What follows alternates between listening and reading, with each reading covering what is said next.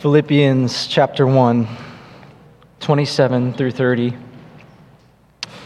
Only let your manner of life be worthy of the gospel of Christ, so that whether I come and see you or am absent, I may hear of you, that you are standing firm in one spirit, with one mind, striving side by side for the faith of the gospel, and not frightened in anything by your opponents.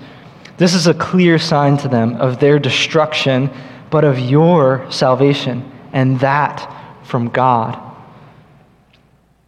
For it has been granted to you that for the sake of Christ, you should not only believe in him, but also suffer for his sake, engaged in the same conflict that you saw I had, and now hear that I still have. I'm going to move a little bit closer to you guys. As I do that, kids, I've got a question for you. You know what these are? What are they? Puzzle pieces. Have you ever tried to fit two puzzle pieces together that don't actually fit? We want to find the ones that fit perfectly, and we find one that looks similar, so we try to force it in, and you realize, oh, that's not it. I have to go searching again. We want to find the perfect match. We want that also to be true of us. We're kind of like puzzle pieces sometimes. We want what we say and what we do, what we act on, to match, like the right puzzle pieces being brought together. And that's what we'll talk about that today. You might even be able to find what it looks like when our life and our words fit perfectly together. Last week we heard Paul talk about living or possibly dying for Christ. This morning he turns to the Philippians and calls them to live for Christ and prepares them to suffer for Christ. He says something to them that sums up every other command or exhortation in the rest of this book. We're not that far into Philippians, and this is the command that sums up all of what else Paul is going to say. He says, only let your manner of life be worthy of the gospel of Christ. That's top priority, Philippians. As people like me get thrown into prison, as you wait for the possibility of me coming to you, as you wonder if you'll be put in prison too, and as you go on working and carrying out other responsibilities, let your life match the gospel of Jesus Christ. We know that it's possible for any one of us to live and behave in such a way that our manner of life does not match the priorities or the message of the gospel of Christ. Scripture is very clear about our lives matching up with our confession. Faith without works is dead. It's a non-existent faith. You cannot serve God and money, no double allegiances. You cannot love God and hate your brother or sister. Being ashamed of Jesus before men leads to him being ashamed of you before his Father in heaven. All these commands and cautions show a clear dividing line, but they also prove to us that we're all in process, that a work has been started in us that God will complete. We realize that we need a greater love for Christ to motivate us to follow him more fully. And we see our need for the Spirit to cause our lives to correspond seamlessly with the wonderful things and the wonderful God in whom we've believed. But rather than Paul just saying, shape up and get your act together, folks, he's calling us and challenging us in the joy-filled way that Paul does. Brothers and sisters, let your life match the gospel of Jesus Christ. That's what he's calling the Philippians to, and us as well. Dan mentioned a few weeks ago that the Philippian church was experiencing some conflicts inside their own church and persecution from outside the church. This passage is mainly focused on how pressure from opponents of the gospel will tempt the Philippians to change how they live to the point where their lives no longer carry the weight of the true good news. I think we'd be naive to say that we haven't experienced or aren't vulnerable to some level of that same pressure. Even in a place where we enjoy the freedom of religion, and we are grateful to God for that. As Tom was praying earlier, we thank God for the fact that we get to do this in a sort of uninterrupted way. And yet, that freedom will not fully protect us from persecution. It's under various types of scorn and hatred of Christ that we must make a double effort to live in a way that accurately bears witness to the good news. So how do we do that? There's a few ways. The first, our new citizenship changes our manner of life. We have to know this first before we can go about living a life worthy of the gospel of Christ. Our new citizenship changes our manner of life. Paul is hoping to come to the Philippians again if he gets released from prison. But whether he gets the chance to see them or not, like we saw last week, he's fully aware of the possibility that he might be executed. But whether he sees them or not, all that he says in this section, in fact, the whole letter, still stands because what he's calling the Philippians to is obedience in Christ. Whether I follow behind this letter or not, what is in this letter still stands. And with it comes that clear command, only let your manner of life be worthy of the gospel of Christ. We can say, what does that command mean for us today? It means only let your manner of life be worthy of the gospel of Christ. Nonetheless, we still want to know why it matters and where to start. If you look in your Bibles, you might have a footnote in there that says, only behave as citizens worthy of the gospel of Christ. And that's where I'm getting the word citizenship from, because that footnote is just another way for us to put this into understandable English. If you think about it, manner of life is a way to describe what someone's behavior ought to look like. And so that's why I want to look at citizenship a little bit more. Also because the same kind of word is used in this verse that is used in Philippians 3:20. But our citizenship is in heaven. And from it, heaven, we await a Savior, the Lord Jesus Christ. This is who we are, citizens of heaven. That's what determines our manner of life, because we belong to the kingdom of Jesus. Have you ever looked at yourself that way, like through that particular lens? I am a citizen of heaven, following Jesus, alongside these other citizens of heaven who also belong to Jesus. I guess the better question is, have we looked at each other in that light? You are a citizen of heaven if you believe in Jesus. There's nothing particularly wrong with saying, I'm American or Kenyan or Canadian or Indian or Colombian, because that's true.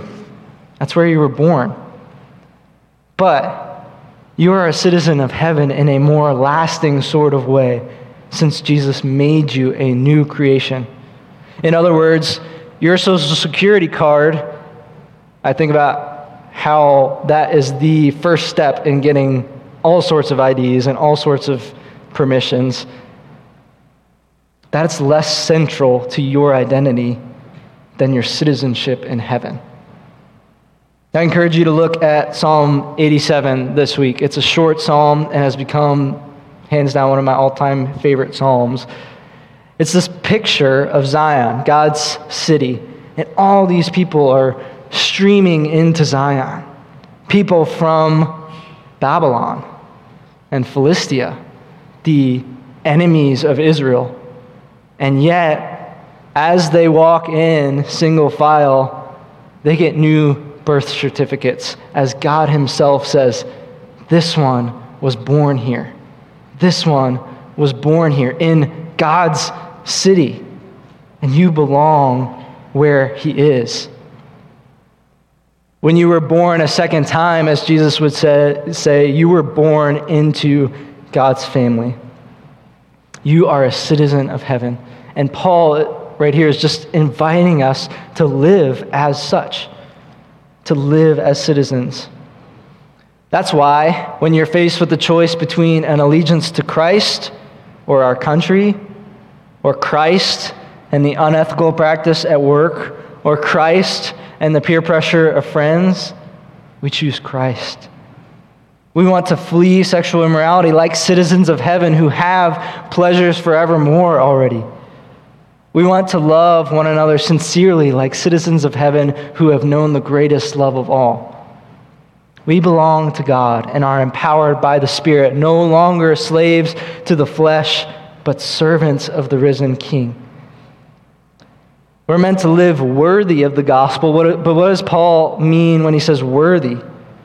We teach in this church what we think Paul is abundantly clear on throughout his letters, which is that not a single one of us, no matter how good or how rich or how smart or how experienced, deserves to hear or believe the saving message of the gospel.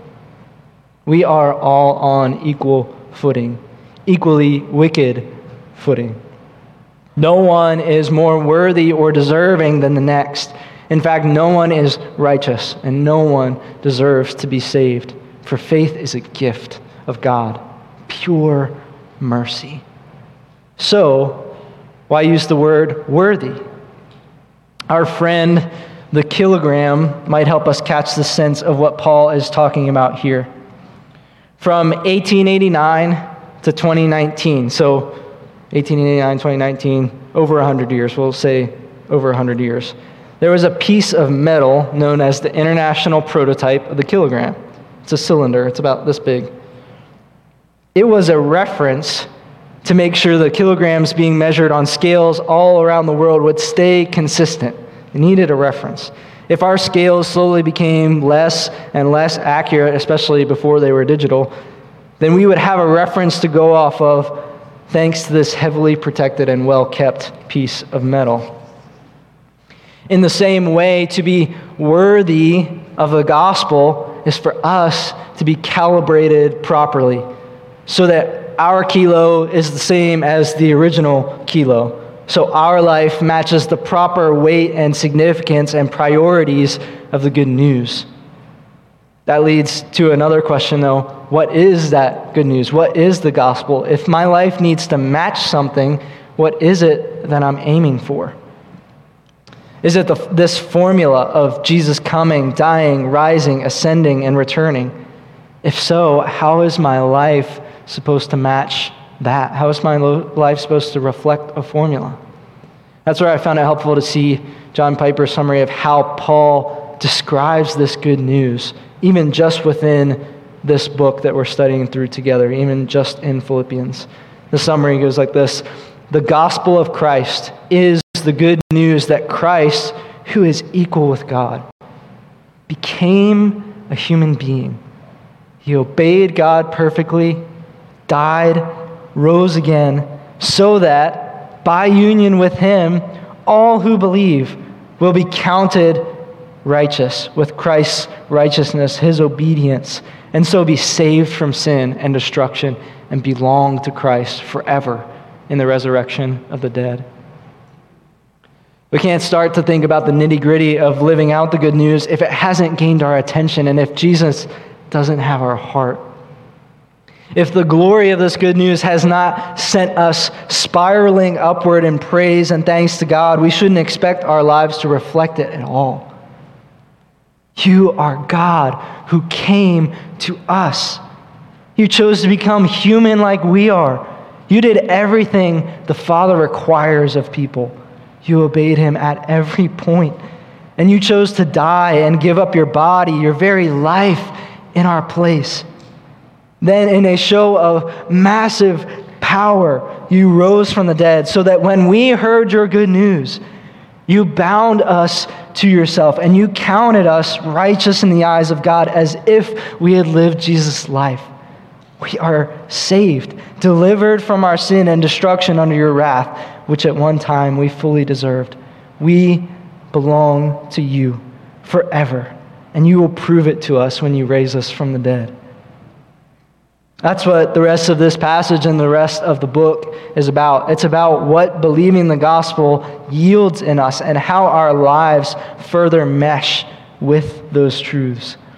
In this case, it's meant to yield a fully devoted life of standing firm in unity and courage and embracing the privilege of suffering for Christ. Those are our next 2 points. First, this will actually be the second point. Standing firm in unity and courage confirms that God is our Savior and their judge.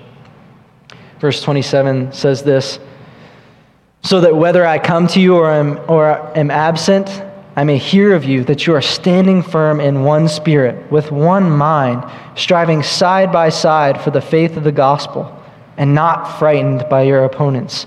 This is a clear sign to them of their destruction, but of your salvation, and that from God. Whether Paul sees it with his own eyes or catches word from someone else, he's concerned about a few things being true of the Philippians. What are some of the biggest expressions of the Philippians' lives matching the gospel? Standing firm in one spirit, striving side by side for the faith of the gospel, and not being frightened by opposition.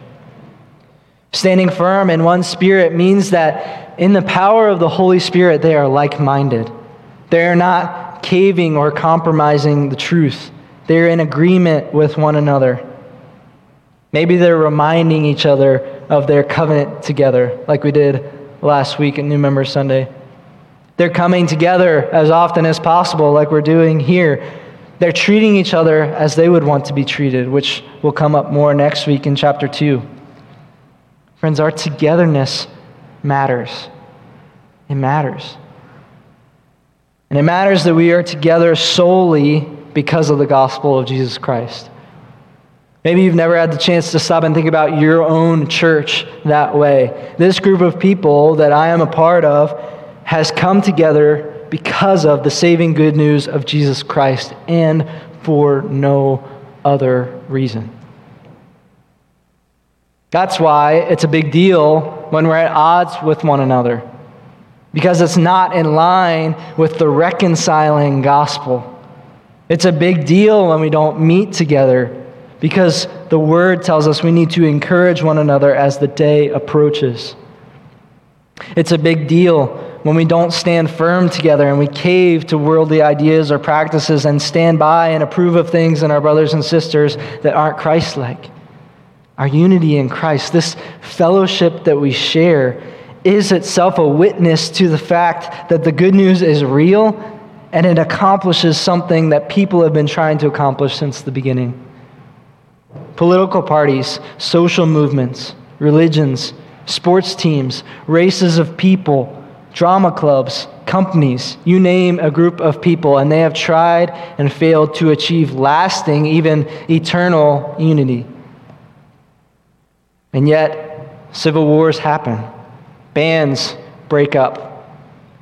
But Christ Church has been graciously given the secret ingredient, the Holy Spirit.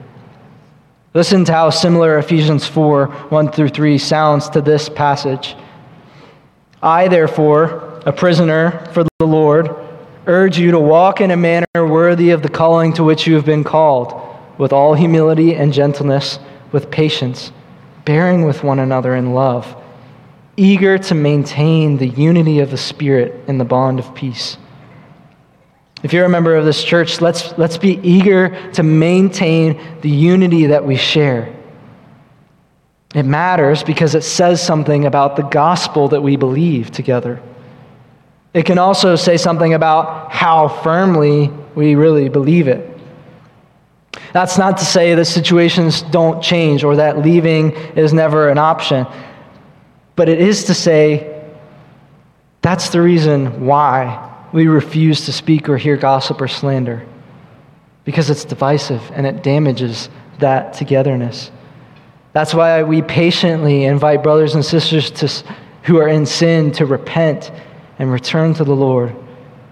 And if not, to no longer be a part of this body, because that person is not unified with us in their declaration and their demonstration of the gospel, which grieves us.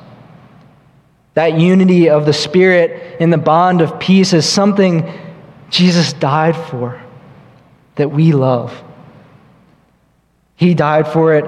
It's important to Him, and we love it. That's why we enjoy being together. It's why we eat food together and spend time at each other's homes, because if we're fractured and fragmented, we hide or misrepresent the beautiful reality that Jesus died to gather this mosaic of people to be his forever. And we need the help of the Spirit to cause us to value our church or other believers as a whole, along with each individual member. If you have gone on as a lone wolf Christian and have felt that being committed to other people is not a smart move, nope, it's too risky, too unpredictable and messy, too restricting, too taxing. And if you find yourself in a place where you care very little about your fellow believers, let me warn you that your gospel and your life do not match. Now, I'm not talking about the person who just has a preference to spend time alone rather than with groups of people. That person can still find lots of ways to live out Jesus' command to love one another. I'm talking about the person who would rather selfishly keep their distance. Proverbs says that one who isolates himself seeks his or her own desires and breaks out against all sound judgment. So when it comes to following Jesus, the one who isolates himself has undervalued what Jesus himself has supremely valued, which is his precious bride. What I would say to you this morning is not get connected. There's all these things, these ways that you can get connected, but rather repent and believe the fullness of the gospel, which invites you into a beautiful body of many members who are all in process just like you. And then strive to be a part of that body, even if it's hard at first. Another way we can align ourselves with the message of Christ is with one mind to strive side by side for the faith of the gospel, as Paul says. We're called to have this sort of like mind meld. We're here. We're a local church. Now, what are we here for? We are here to strive for one another and those outside this body to hear and believe the good news. I think we'd all agree with that statement.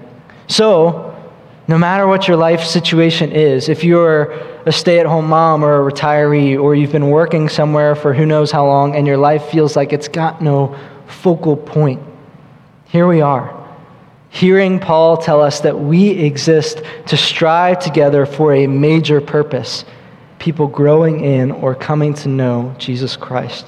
How can you be a part of that right now? What ideas do you have? Ways to reach people? I can speak for your pastors and say, we want to hear those. Who do you long to see saved? Who has the Lord already burdened you to tell? How can we as a church pray for that person or for those people? What needs have you seen that you long to see met? How can you bounce ideas off of other wise members on how to consistently and creatively shepherd your kids at home? Let's strive side by side in that. Let's work hard at that. Now, Paul wouldn't be calling us to this if he didn't feel like there wasn't room for us to grow. Steve, Dan, and I long to grow in this way personally and in leading you all, to come together in our efforts and striving to spread the gospel to those who haven't heard it or those who haven't believed in Jesus. We want that as a church because we want our lives to be worthy of this gospel of Jesus. Another way our lives match the gospel is a bit of an uncomfortable one, not being frightened in anything by your opponents. Now, our fight is not against flesh and blood, but the spiritual opposition that we face often comes through people opposed to Jesus who then oppose us. We'll get to it in a moment, but the Philippians are well aware that they are extremely and violently opposed. In Philippi, Caesar isn't just king, he's God. And whoever doesn't worship this God is placing themselves in certain danger. It's a hard pill to swallow that being frightened by those who oppose what we're doing or the message that we're taking out to the world is not consistent with the gospel.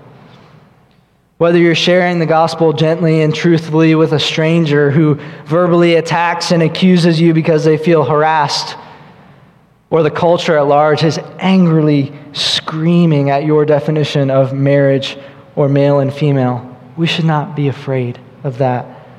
One of the main reasons is because we can look at their opposition and our suffering as proof that they are headed for destruction and proof that we will be saved. Our salvation is from God, as is their destruction. Asaph in Psalm 73 is frustrated and envious that wicked people can just go on about life and they seem to prosper. They're doing whatever they want, and yet they're doing just fine. They curse God and they get away with it. But here's what he says. This is how it comes out of that. But when I thought how to understand this, it seemed to me like a wearisome task. Until I went into the sanctuary of God, then I discerned their end. Truly, you set them in slippery places. You make them fall to ruin. How they are destroyed in a moment, swept away utterly by terrors. Like a dream when one awakes. O Lord, when you rouse yourself, when you wake up, you despise them as phantoms. I said that this is an uncomfortable point because I've lived my whole life like the cowardly lion in The Wizard of Oz, who in a situation or the evil one or someone else shows their teeth, out goes the lion. I'm counting on some people being here who are scared of most things, including their witness of the gospel, and some others who are scared of nothing except their witness of the gospel. But either way, being frightened by opponents of the gospel means that we have a lot to learn about our risen Jesus, does it not? That's exactly why Paul prays this for the church in Ephesus in Ephesians 1. He's praying that you may know what is the immeasurable greatness of his power towards who? Us who believe.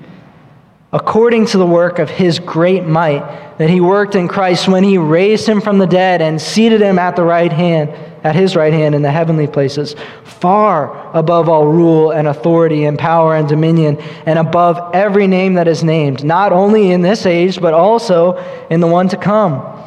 And he put all things under his feet and gave him as head over all things to who? The church, to us, which is his body, the fullness of him who fills all in all.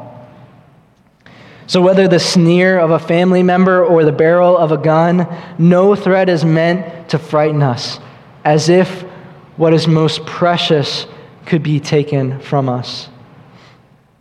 Because Jesus is seated at the right hand of God and has full authority in this age and the age to come. What can man do to me, says the psalmist. To die is gain, says Paul. Too often our fear looks like turning our opponents into friends by compromising the truth, or closing our mouths because it's not worth the trouble. Friends, it is worth the trouble. And we have the risen King on our side. Not being frightened and standing firm together and sharing the gospel in a unified effort speaks a loud message about our sure future salvation and the future destruction of all of God's enemies.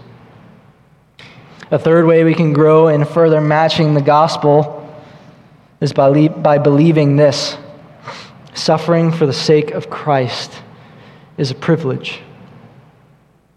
The King is on our side. He has all authority, and the wicked are headed to judgment. Paul gives one last word considering the fact that he knows what suffering for Christ is like. You could call him an expert. Here's what he says about suffering for Christ. Verse 29, "For it has been granted to you that for the sake of Christ you should not only believe in him, but also suffer for his sake, engaged in the same conflict that you saw I had, and now hear that I still have." Granted means something given to us.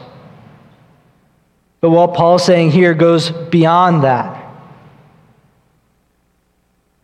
He's saying not only have you been given the privilege of believing in Christ, you have been graciously granted the privilege of suffering for Christ.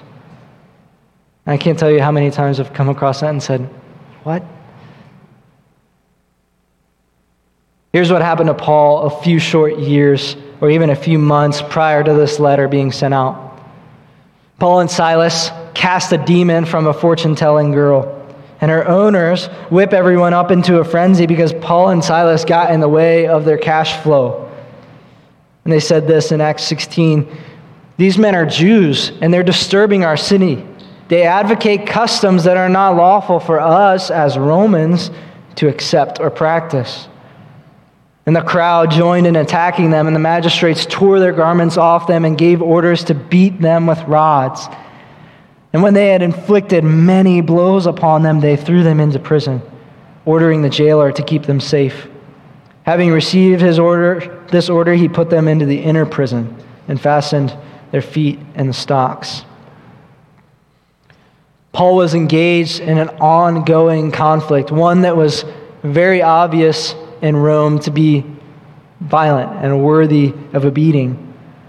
But it's a spiritual conflict that has physical teeth, so to speak. And the Philippians are engaged in that same conflict. When I just hear engaged, I picture two white-tailed bucks with their antlers locked together. The Philippian Christians saw this, what happened to Paul, with their own eyes. They're familiar with what believing in Christ and following him might earn them. They might be headed to the same prison. And we're reading it from Acts. But we, at Sovereign Grace Church Dayton, whether it feels like it or not, we're also engaged, locked into that same conflict as Paul and the Philippians. When you get called preacher and are treated differently, when you are the laughing stock, when you're treated as the enemy, that is confirmation of your life matching with the gospel. And you're walking in the gracious gift of Jesus himself to have the chance to suffer for him. Now, if you're here wondering, I don't know if I'm suffering adequately for the gospel, just know that as you're following Christ, you don't have to be looking for opposition. We have an enemy. He is an adversary who's prowling around like a roaring lion, searching for someone to devour. So don't worry. If you look across your life and say, I don't know in what ways or if I can identify that I'm suffering for Christ, know that it will come across your path. Now, it probably sounds sadistic to say that Jesus is giving you this gift of suffering for him. But I want to fight with you to believe what God's word says right here. And I was really helped by what a commentator named Jason C. Meyer said. It's a long quote, but I hope it encourages us. Faith and persecution are often a package gift. When the flame of faith shines in a dark place, the darkness will try to douse that faith and snuff it out. God writes a persecution story for his church so that mankind will be pointed back to the greatest story, the death and the resurrection of Christ. Persecution is a parable that puts the death and resurrection of Christ on display again and again and again. Persecutors try to kill the faith of believers like they tried to kill Jesus, but faith rises just like Jesus did. When persecutors try everything in their power to kill faith, faith refuses to die. Resurrection power is on display.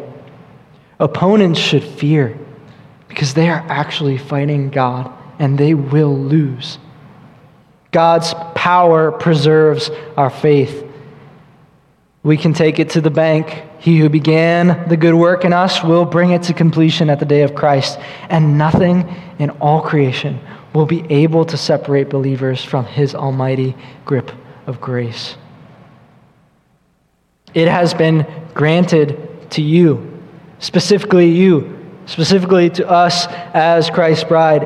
It has been granted to you to believe in Jesus. A gracious gift from God. And also, it has been granted to you specifically to suffer for Christ. not as payment, but as a proclamation that he is worth more than anything in this world. That's what we're saying when we willingly suffer for his sake. And that's the life that you've walked into as a follower of Jesus.